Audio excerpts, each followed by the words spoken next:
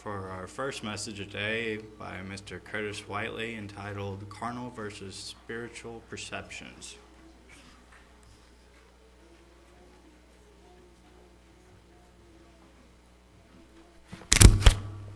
Excuse me. Thank you, Ben. Appreciate it. Good afternoon. It's wonderful to see everyone here today, as it always is. Just wanted to kind of take a few minutes real quick before we started. Last week we had the... Here we go. Sorry. Last week we had the feast reports, and of course we heard a lot of different stories, things, activities that people went on. People going to San Antonio, people going to Canada with Lawrence and Janice. And I went to Branson, as many of you did. And I didn't get a chance to do a feast report last week because I had a lot going on. And we had, I think, probably 10 different groups, it seemed like, that were reporting on what was going on in Branson. But I did want to kind of share a little story because I thought it was quite humorous. And one of the highlights of my feast for me, and I'm sure much, much more for the Andrews family, was seeing all of the Andrews in one location for the first time again in many, many years. Now, some of you that go back a long time in this church, in this congregation, remember John Andrews. And me and John were around the same age. And we literally, I mean, you could probably talk to some people. I think we terrorized this place. In fact, John, I was talking to Steve, John's the only guy that has ever, or only kid that has ever been able to clear out the Tulsa Church of God. Literally, with having found some, one of those pepper sprays that are on keychains sometimes. Well, someone had left that on a pew one day, and John thought it'd be interesting to see what would happen if you would spray that stuff. And I haven't ever been exposed to pepper spray, but what I have heard, that is an extremely strong smell, and I think the church had to pretty much air out this building for about 30 minutes, and everyone eat half the potluck. Now, I don't know if it was a potluck day outside. But the story goes, I was at the feast, and I didn't get a lot of time to talk with all. I mean, we were all very busy, but me and John did get a chance to have a little conversation one day at church. And we were outside of, the meeting hall area where people sat down. And me and John, we were reflecting back about our childhood in the church and all the different things we used to do and how wild we were and how much energy we always had. And Miriam would love this. I know she's not here yet. But at that same time we were having this conversation, my 2.5-year-old Asher was running around, came out of a room or something, whatever. It happened where all of a sudden you saw this 2.5-year-old just flying around, and he goes, "Is that your kid?" And I said, "Yeah." He goes, "Makes sense." So that was my feast report. I mean, obviously a lot of other things happened, but I wanted to make sure that I shared that. I think that we almost gave Miriam a heart attack on a weekly basis while we were here. Well, the title of my message today is Carnal versus Spiritual Oppressions. Or not oppressions, excuse me, perceptions. Perceptions. Carnal versus spiritual perceptions. And obviously, we live in a world that is full of people with carnal perceptions. I mean, you could just think, I don't know exactly what would happen, but I'm sure that maybe you've been exposed to, opinions on certain matters that are very worldly. I've heard, a long time ago, before I was married, I had a friend, a good friend of mine, and he was very perplexed why me and now my wife Katie didn't live together before we got married. He thought that was so strange. Why wouldn't you want to live with someone? When you're going to get married to somebody, live with them for the rest of your life, why wouldn't you, try it out first? That was a carnal perception. That was a carnal perception. And I think we can point to many other examples in our society where we can see, there are many different things that people perceive in the world from a carnal perspective. Today I would like to take a quick look at some of the highlights of one group of people that had some carnal perceptions.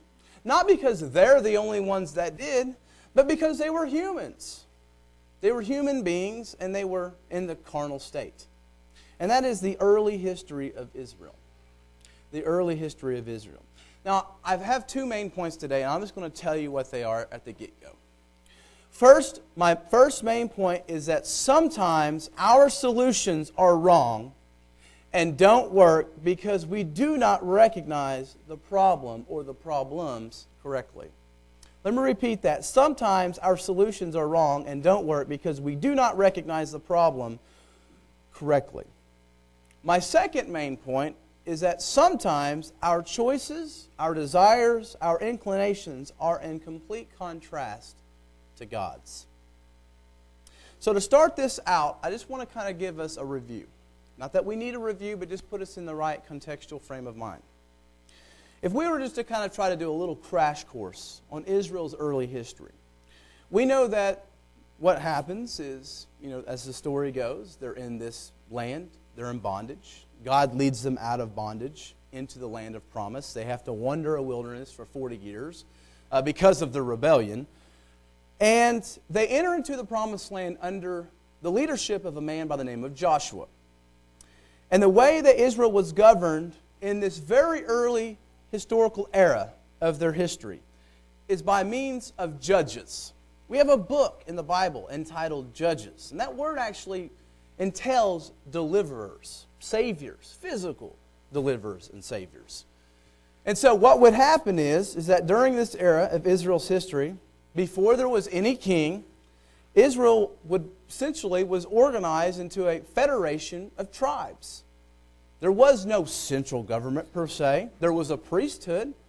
And every now and then, God would raise up a deliverer to deliver Israel from their enemies. And so if we were to look at the cycle, the book of Judges is a wonderful book. I think it's a great book to look at, to see the condition of human beings and how, we go through these cycles. We often don't learn from history. We don't learn from history. We should. But basically, when we look at the cycle that takes place in the book of Judges, we see that basically it starts out with Israel going into apostasy. They start departing from God's ways. They start breaking the covenant that they had entered into with God. After this would happen, the second thing is that Israel would be chastised by God, either by military defeat or something else, by their enemies. Then Israel would repent. They would realize that they were wrong, and they would try to get back to be in right standing with God. Then God would raise up a deliverer, raise up a judge, and that judge would lead the Israelites over their enemies, once again, restore them to where they were, and then things would be peaceful until all of a sudden the process would repeat itself. And so scholars and historians look at the book of Judges and identify this cycle repeat itself several times. In fact, the last verse of the book of Judges, in Judges 21, verse 10, says this, which epitomizes the state that Israel was in this early history of this nation. It says, "In those days there was no king in Israel. Everyone did what was right in his own eyes." And so goes the story so often of the nations, empires, kingdoms of world history. Now, let's turn over to 1 Samuel, the 4th chapter. We're going to kind of skip through the history of Israel a little bit. But we're in the very early part. This is what we call like the pre-monarchy phase of Israel's history. It's 1 Samuel chapter 4, verse 1 and 2. We see that right here in the book of 1 Samuel, Israel is going up against one of their chief enemies, one of their chief rivals, the Philistines. And it says, "Now Israel went out to battle against the Philistines and encamped beside Ebenezer, and the Philistines encamped in Aphek. Then the Philistines put themselves in a battle array against Israel, and when they joined battle, Israel was defeated by the Philistines, who killed about 4,000 men of the army in the field." And so right here in the early part of the book of 1 Samuel, we're not that long after. We're still in the Judges period. There's no king in Israel. We have a high priesthood. We have a priesthood. We have a high priest by the name of Eli in this period of time. And then we have this young man by the name of Samuel that God is beginning to lead to be a prophet. And the question happens right after this event. The elders come together in Israel after they're defeated by the Philistines, and they're saying, "What's going on? Why did this happen? Why did we lose? And the proposed solution was this. Hey, this is what we're going to do. Go over to Shiloh and roll out the Ark of the Covenant. Bring it over here to the battlefield. In 1 Samuel 4, verse 3, it says, that it may come among us and save us from the power of our enemies. And so if you were an Israelite during this time, and I'm sure not all of them maybe agreed with what was going on, and there was not necessarily anything wrong. This was something common. Sometimes they would take the Ark of the Covenant into the battlefield. But there's something that's interesting in this story. And that is, when we look at it, there is an absence of several things. Number one, there's no repentance. There's no discussion of turning to God and asking Him for advice. There's no seeking out the prophet of God, Samuel. There is none of these things going on. And it seems that Israel thought that all they had to do was roll out the Ark of the Covenant to the battlefield, and surely they would be victorious over the Philistines. The contrast is how the Philistines perceived this. They knew about Israel. They had heard about the stories about how God, the gods, which they believed were many, of Israel, had happened to strike down the Egyptians with plagues, defeated the Egyptians with all these different wonders. And when we read the story from the Philistine perspective, what we see is the Philistines saying, oh my goodness, these gods are big time. Men, you better get ready. You're getting ready to go up against the gods of Israel. But let's continue on. Let's fight like men and be valiant. Let's be heroic. So, literally, what we see in the story is that Israel, believing in or having a false sense of security, and the Philistines, they're actually taking it more serious because they know what they're up against. And the results of the battle were this. The Philistines steal the Ark of the Covenant from the Israelites. The Philistines steal the Ark of the Covenant from the Israelites. And we know that the Ark of the Covenant is the chief symbol of God's presence and the people's identity. It was the most sacred object in Israel's possession. It stood in the most holy of holies in the temple. And an interesting thing to consider is this. Here they are with the Ark of the Covenant, bringing it out to the battlefield, the most holy symbol of all. And yet there's no example, there's no evidence that Israel was trying to live up to the holy standard in which this Ark of the Covenant symbolized. Another result was 30,000 foot soldiers of Israel were slaughtered, and the two sons of Eli, Hophni and Phinehas, were killed in the process. At this time, Eli, the high priest, was said to be the one that was judging Israel. And 1 Samuel is not very pleasant as far as what they have to say about Eli, especially with the crookedness that his sons were involved in. And during this time, there was also a man who ran back to Shiloh, ran back to where the tabernacle was, ran back to where Eli was, and told Eli and the people about the news of Israel's defeat by the Philistines. And when we read that story, it's very interesting because the one thing that Eli is looking out for is he wants to know what happened to the ark. How is the ark doing? Not about his sons, but about the ark. His sons, your sons are dead. Yeah? What about the ark? The ark has been captured by the Philistines. And as soon as that happened, 1 Samuel chapter 4, verse 18 says, as soon as he mentioned the Ark of the Covenant, Eli fell over backward from his seat by the side of the gate, and his neck was broken, and he died. For the man was old and heavy, and he had judged Israel 40 years. This was a low point in Israel's history. In fact, Eli's daughter-in-law was pregnant during the time. The daughter-in-law of one of the sons that had just been killed, of Eli's, was pregnant at the time. And it says during this time that she gave birth to a son and named him Ichabod. That's a strange word to us, but it actually has meaning, as many of the Hebrew names do. And this word means glory is gone, or this name, glory has departed or is gone from Israel, which epitomized the period of time that Israel was involved in. Now, if we read on to the story, we know exactly what happens. The Philistines take the Ark of the Covenant, put it in their temple, put it against their god, or beside their god, Dagon. And all different types of plagues come upon the Philistines. And eventually, the Philistines had enough, and they send the Ark of the Covenant back to Israel, because they don't want to have anything to do with these punishments that are coming upon them by the God of Israel. And Samuel has a talk with the people and gets them to repent. And we're going to see that in a little while when we kind of come back to this. But what we see is that a time period goes by, and Samuel now is the judge over Israel. So in Israel's response to their political problems, if we continued on in the story, after the death of Eli and his sons, it ushers in a time period where Samuel, the person in whom these two historical books that we're looking at is named after, becomes the primary judge, deliverer of the ancient Israelites. In 1 Samuel chapter 7, it says this. It says, "And Samuel judged Israel all the days of his life, and he went from year to year on a circuit to Bethel, to Gilgal, to Mizpah, and judged Israel on all those places. But he always returned to Ramah, for his home was there, and there he judged Israel, and there he built an altar to the Lord."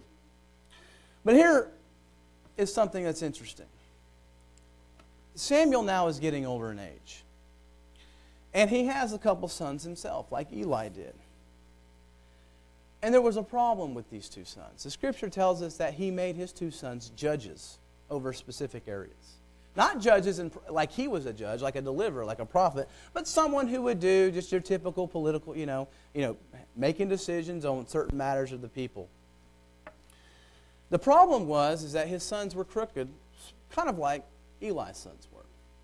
It says that they took bribes, they perverted justice, obviously, for monetary gain. And this is such a familiar tale in mankind's story of politics. At this point, the last thing Israel needs is more corrupt leaders like that of Eli's two sons. I don't want to be too negative, but I think that many of us can identify with this. Something that we can understand very well. I mean, we're used to this happening in our own political system. How often do we hear of the shenanigans of politicians who commit fraud and literally take bribes from big corporate lobbyists? Which goes on all the time. We understand that people in positions of leadership, there is a great temptation to do such things. Oftentimes, it's because it's the ones in which the bribes are being transacted upon are the ones who put the person in power in the first place. And this seems to be the basis of why the elders of Israel come to Samuel and ask him the question that they ask him right after this. It says in 1 Samuel, the 8th chapter, verse 4 and 5, it says, "Then all the elders of Israel gathered together and came to Samuel at Ramah and said to him, Behold, you are old, and your sons do not walk in your ways. Now appoint for us a king to judge us like all the nations." Now notice the reasoning of the elders. I think some of us could probably understand the elders. They're thinking, Samuel, you're getting old. You're not going to be around forever. And your sons are corrupt. And there's not going to be anyone left in positions of leadership. What's going to happen when you're gone? Your progeny is not going to cut it. And they wanted to conform to the rest of the nations. In this period of time, the nations in which they faced, small bands of city-states, small regional empires, they all had kings. And Samuel takes this as a rejection. But God tells him something. He says, Samuel, don't let this bother you. They're not rejecting you. They're rejecting me as king over them. And if we think about that, if we think about what God was to the people of Israel, we look at the language that's used all throughout the Scriptures, we see that God was a king to Israel and was supposed to be their king. Exodus 23:23 talks about God going before, going behind, protecting Israel from their enemies. The same thing that kings or people look to kings to do. Deuteronomy, the 33rd chapter, verses 1 through 5. God is called the king. He's the king over Israel. He is the one who has established the covenant with the people. And a historical note, and some things that historians have kind of noticed, is that the same language that's in the book of Exodus, the book of the covenant, the same language about Israel entering into a covenant and agreements is a similar language that it was used during the period of time of this day that kings, or treaties that kings would make between them and their subjects. And so when Israel entered into a covenant, they understood that God was going to be their God, but God ultimately was going to be the one to go before them. Not men. Yes, they had men leaders. Yes, they had people that God had raised up, but it was ultimately God who was the one delivering them from their enemies.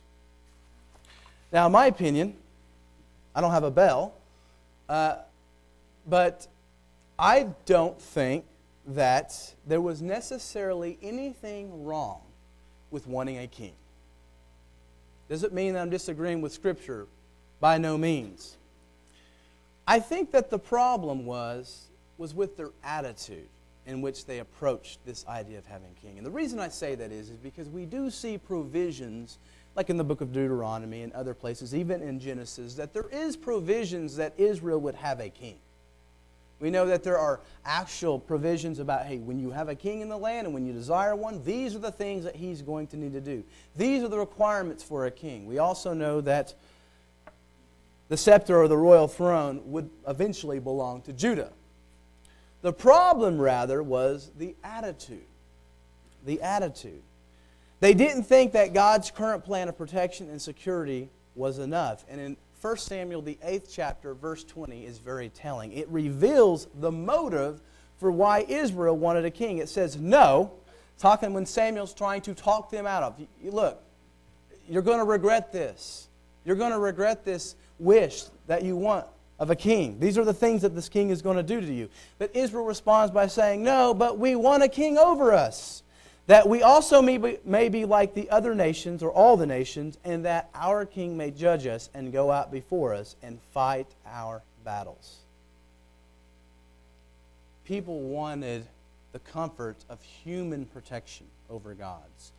And I also think this is an example of that first main point that I'm wanting to bring today, and that is people misidentified the problem.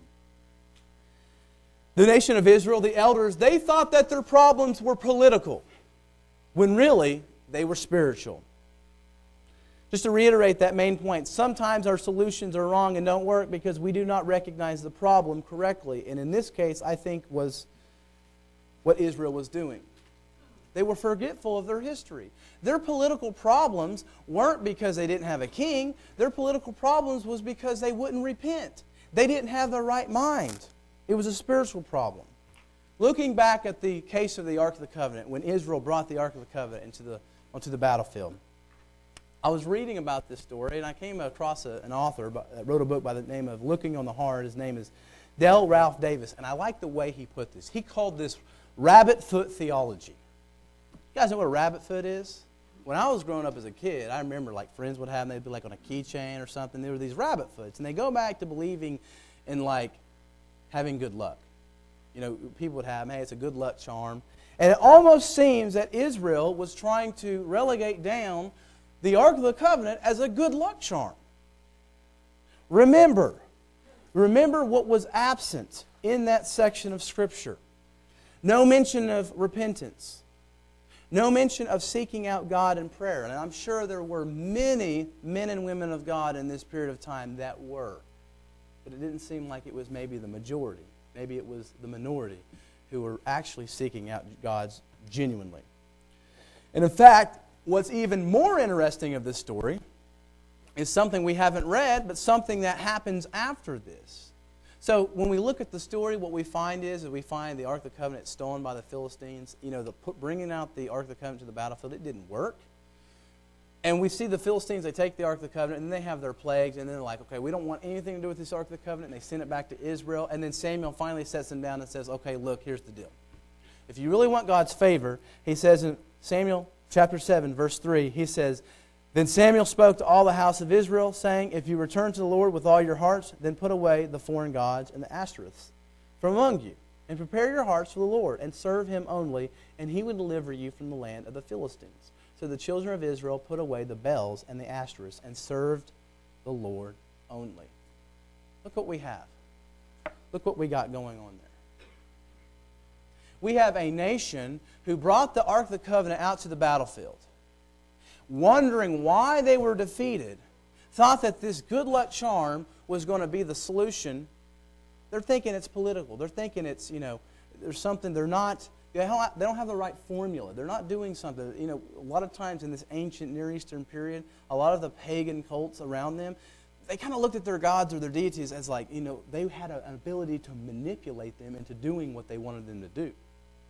But right here at the very end, Samuel's revealing that Israel has all of these idols and all of these pagan gods among them. And they weren't spiritually minded enough to understand what the real problem is. They seem to be making an idol out of the ark. Not because the ark is an idol, far be it, but because in the way they were approaching the idol. They were trying to make the idol to be an object like the other people around them, the Philistines themselves, how they made objects to be idols. They were going out, bringing out the most holy thing that God had provided to the ancient Israelites. This sign of God's presence and their identity without any effort whatsoever to try to make themselves holy as this magnificent structure was holy. Can we identify with this? Can we identify with this? All of us have probably misidentified a problem, which most likely meant we came up with with the wrong solution. And I have an example of this just in recent times. And a few months ago, probably about a month and a half ago, me and my wife Katie had a perplexing problem in our house. We were dealing with a weird issue, and it was literally like flies had taken over our house. And we couldn't understand it. And so we tried to figure out, is there an opening in the house? Is there something going on? What's going on? So we did everything we could. That didn't work. So we called out an exterminator. And so the exterminator came out and sprayed my house. Sprayed inside, sprayed outside. And we thought, okay, hopefully this will take care of it. Well, it didn't. Instead of having a couple hundred swarming flies in the house, now we had a couple hundred swarming flies in the house and a couple hundred dead flies on the floor. And it was gross. And we didn't know what was going on until, by accident, one day, Katie's out in the garage, and she's doing something with the trash can. We had this table out there, and of course, I think all of us have had those times where we just were in a hurry and we set something somewhere, and it's covering up other things. And Katie had discovered that we had left, or somebody had left, I'm not claiming this, that somebody had left a bag of potatoes in the garage that's probably been sitting there for how knows long. And on this bag of potatoes, a bunch of flies had a party. And a bunch of flies decided to procreate. And a bunch of thousands of microscopic flies came from this bag and I guess this party, and were being able, because they were so small, to get into natural cracks or creases in our foundation. And that was the problem. But initially, I misidentified the problem. We just thought that, hey, there's a hole in here somewhere and flies are coming in, and I'm thinking, man, is really our house that interesting for this many flies to come in? Yeah, we have food in here, but this was a very abnormal amount of flies. And so, I'm going to go ahead and close right here. And that's because I didn't have time to get to my second point. And I want to make sure that I don't go over time. And so as we go back to that main point of misidentifying problems in our lives, I want us just to reflect on those things. Reflect on the nation of Israel and the examples that God has given us. Many of us have problems. And the world has all different types of solutions. All different solutions of how we cure our money problems in our nation, how we cure our military or our problems abroad with different countries and different conflicts that we're involved in. And even in our personal lives, we can identify many problems that we have. And sometimes, because we are still carnal, We still have a little bit of that carnality in us. We still have a little bit of that old man that wants to come back every now and then. Sometimes we can convince ourselves that the problem lies in the wrong spot, when in fact, maybe there's something spiritual about it. So as I leave us today, and I'm having to kind of cut myself short, I just want us to reflect on those things. Reflect on those ideas, spiritual perceptions. And that's something that seemed like the majority of people in Israel lacked in this period of time. They thought their problem was physical, was political. They had a carnal perception. Let us nurture that spirit that God has given us through His Son, Jesus Christ. Let us nurture that spirit so we can continue to grow in our spiritual perceptions in this world. Therefore, so we don't misidentify problems that come upon us and mistake them for problems that aren't really problems.